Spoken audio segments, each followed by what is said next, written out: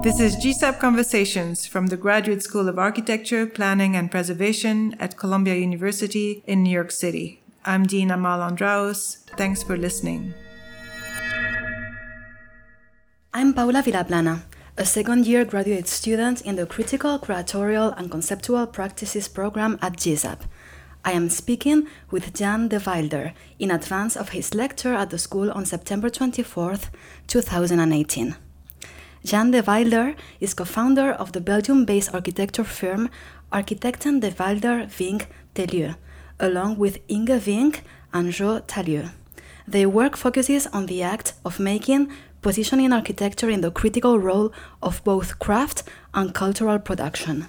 The firm was recently awarded a Silver Lion at the 2018 Venice Biennale and has exhibited widely, often in collaboration with photographer Philippe Dujardin. Thank you for speaking with me today. It's a pleasure, thank you. What an introduction. Spoiler alert! About this and that and such and so on. This is how you often begin your lectures, recalling the framework that shapes your work. We would also like to start this way by asking you, what are the Wilder Vink Talieu's references and inspirations? A little bit this and a little bit that, something else and then something new.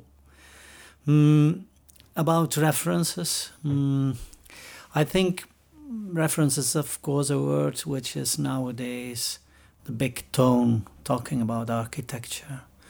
No one takes you serious if you don't refer to things. Well, it is, of course, we all refer. You cannot think without referring. Otherwise, you would not exist. And the only thing about referring is I think that in our case, these references might be also framing a lot of dailiness. The things we meet at the street, the things that happens at the building site are as valued as really referring to architectural or references from the art world. They are part of our practice and we dare to be open and wide with it, but I think the dailiness and this kind of way of behaving, this kind of way of human things that come around are maybe fundamentally much more important as references. We have a collection of pictures we take ourselves about what we daily meet, and those are fundamental part of every thinking in projects, from designing till delivering the project. One of the most striking aspects of your projects is the way you work with rawness, displaying materials and processes in a very honest way. I'm thinking, for example, of the Rod Ellenberg house. Can you tell us a bit more about how you manage the tension between construction and design in your work? You used the word ruin. That's true. We never think in terms of the word ruin. I think if you frame or you look to House Rotelenberg, the house is the result of a process, a deep process with the client. And this process is, to me, a question of revealing things. This starts when we design it, and we propose a first proposal which, in this case, the client totally denied, said like, I like it very much as such, but I don't want it, come back. This denial was, I think, to me, context. The context of really understanding what this client wanted or not wanted, or what his way of observing or looking at the things was. So, if you see the result of the house today, it is not because we wanted to give it an idea of a ruin or whatever. It is because how the way the walls appear, how the way they, by anyone or by everyone appreciated unfinished appears, is not because this has been at any time an architectural goal or idiom as such. It is because of a process of revealing things, of being at first in designing phase together with a client in the house and taking away wallpapers, taking away doors and revealing things, but also throughout the building process finding out together with the client that maybe ideas that we agreed on we could drop because of qualities we found throughout the process. And especially the building process here took quite a while because the client built it as good as completely himself. And that made that we made that project like Sunday afternoon, hot chocomilk with a fireplace. This was the designing of that project. And what you see has never been a goal. It was the outcome of those Sundays afternoons, of all those moments that happens in this building site project. And you could say, is then Rotelenberg a special project in that sense? You could say, as an example, you can make that very clear. But I don't think there is any other project in our portfolio that does not cope with that idea. Okay, you have different types of clients, circumstances, context and moments, and they all start with a building permit, also Rotelenberg, and then they go like clients also go. And Rotelenberg is in that sense a very open debate. I would not say the others are not open, but they are differently. But in any moment, in any project, at many times, changes has been made throughout the turn of things. Drawing also seems to be like a very important aspect of your work. Drawing is an action, drawing is a relief, drawing is a moment. This text accompanied the catalogue of Everyday Theatre, your recent exhibition at Betts Project. Can you expand a bit more on what drawing is for you? Well, it's of course what everyone says, drawing is thinking. But I think also drawing is not only thinking, but it's also an action. It is a physical action, which is to me as important as breathing and taking every day a shower. This drawing makes that ideas are relieved to not only to clients, to yourself and so on. So this drawing is, of course, a method or a kind of instrument. But at a certain moment, it changes also to be really part of the result. And I think in quite some projects, maybe why not all, there are traces of drawings in the final appearance of the project. It is not one time only that it happened that we went on the building site making drawings or changing colors or interfering as a way of bringing back an idea of a drawing in a building. The drawing over a building goes on constantly, from the first white page situation, which is never white because you are a human being, so you have luggage, till the delivery and far beyond the delivery. In many of our publications, or most in every publication, we re-reflected on projects by redrawing them again.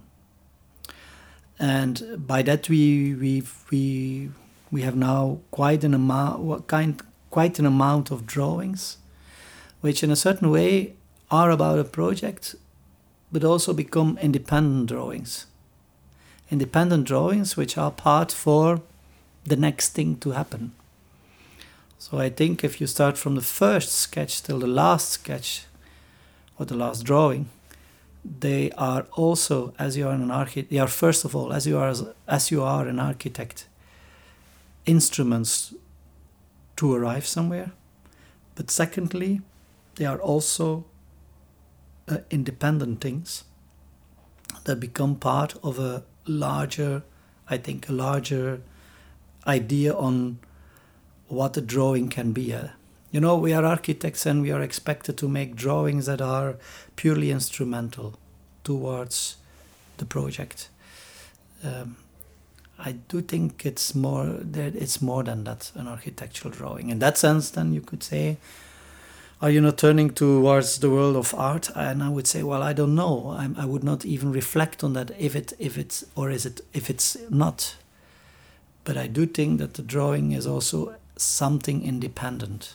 You were recently awarded the Silver Lion at the Venice Architecture Biennial with your project for Caritas, an all-psychiatric clinic in Melle, Belgium.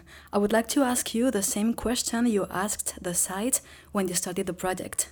What do you do with a half-demolished building? In Europe nowadays, in Belgium, there is a lot to do about how we should get along with care in the future.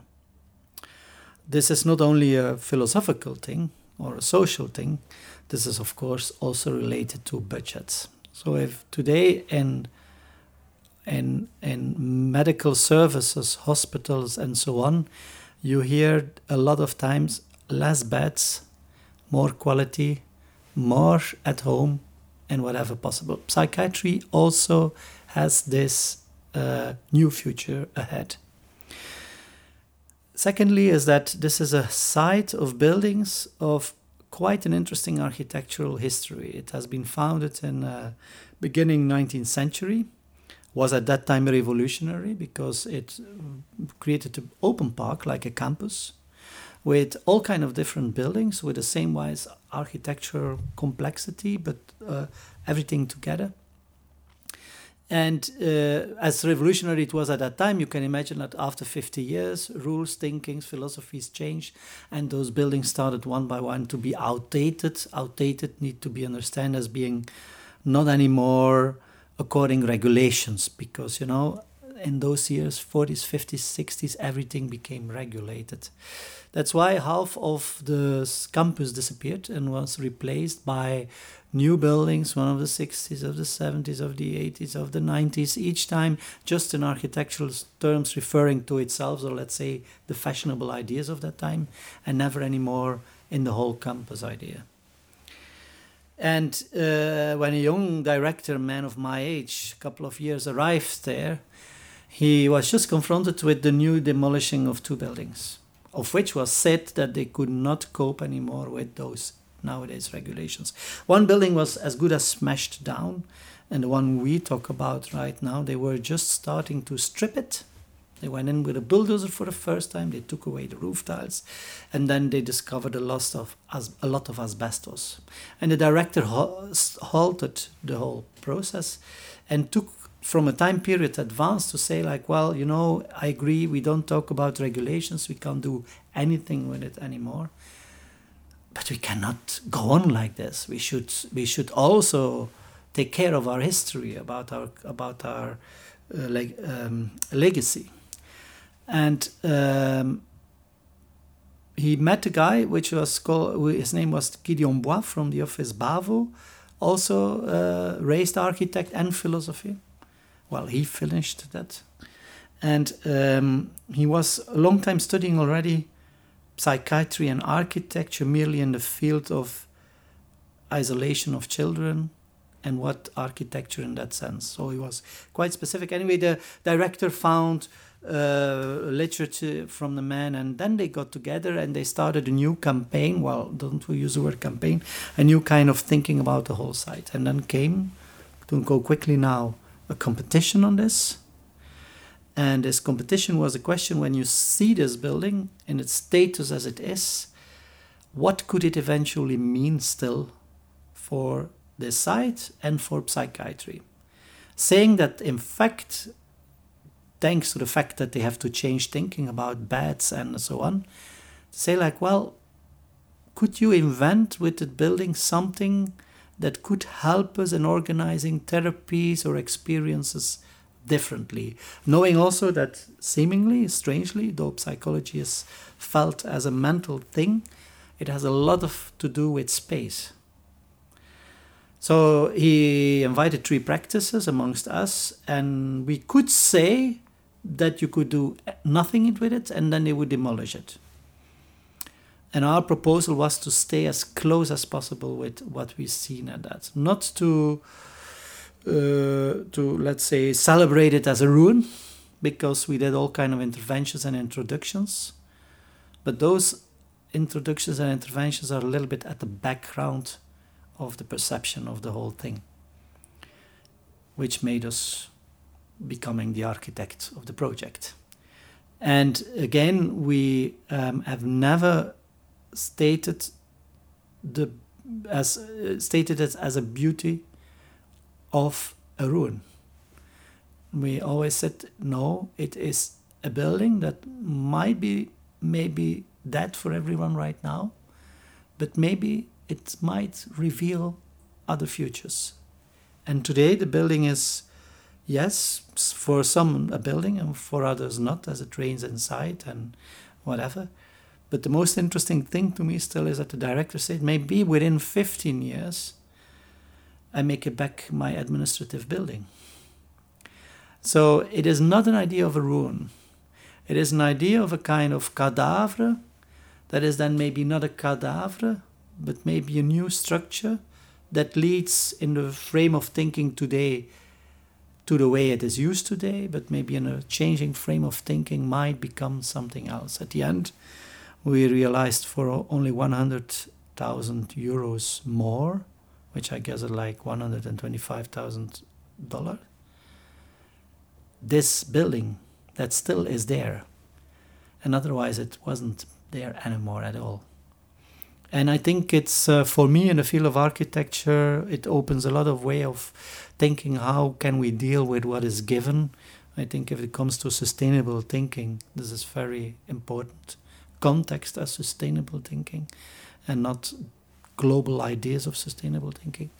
And then on the other hand, when it comes to psychiatry, I understand that also for them it helps even to change their ways of therapy and so on, as they have to deal, or they are able to deal with a building in a different context. A therapy room is mostly very regulated, and this is not regulated. And I would like to finish this conversation asking you about the future. What's next for De Wilder being Tellieu? What projects and challenges will you be facing in the next months? You mentioned, of course, this Caritas building, but we have a lot of other work also. On one hand, we have work which is continuing this kind of new thinking, which also comes over us in this Caritas building. I have to say, I'm not yet ready with it myself, which is interesting, that the project is not delivered as such, but also in your mind.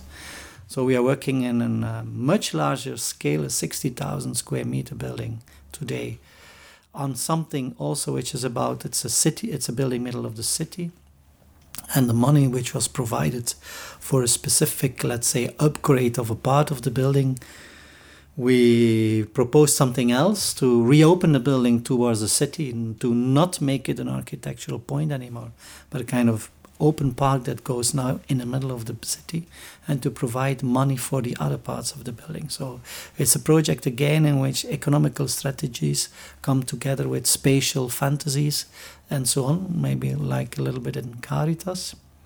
On the other hand, we are building today further on our portfolio of care projects, elderly housing, service flats housing, and so on. So new project is just in building site conditions. Next to that, we have a wide amount of real small building topics, which we still love to do with our office. I think I keep on saying to me that a practice that still can build houses, build schools differently. If you go to become a practice that grows from small to taller projects and forget the small, you become a realizer of program rather than a realizer of conditions of life. And there are a huge amount of small projects we are involved in that sense. And then finally, of course, what overcame us now since not only last years, but almost from the beginning, is that seemingly our work is part of a larger debate. Sometimes we are not aware about it, but that makes that we are participating in quite some exhibition events and making books and debating things. That goes together with teaching, and that makes, I think, the circle around, if you ask me what a practice could or should be. Thank you so much, and congratulations for your work. I think this is an inspiring way of wrapping up the conversation. Thank you for being here. The pleasure is all mine. This podcast was produced by Columbia GSAP. You can find more information about the school on our website at arc.columbia.edu.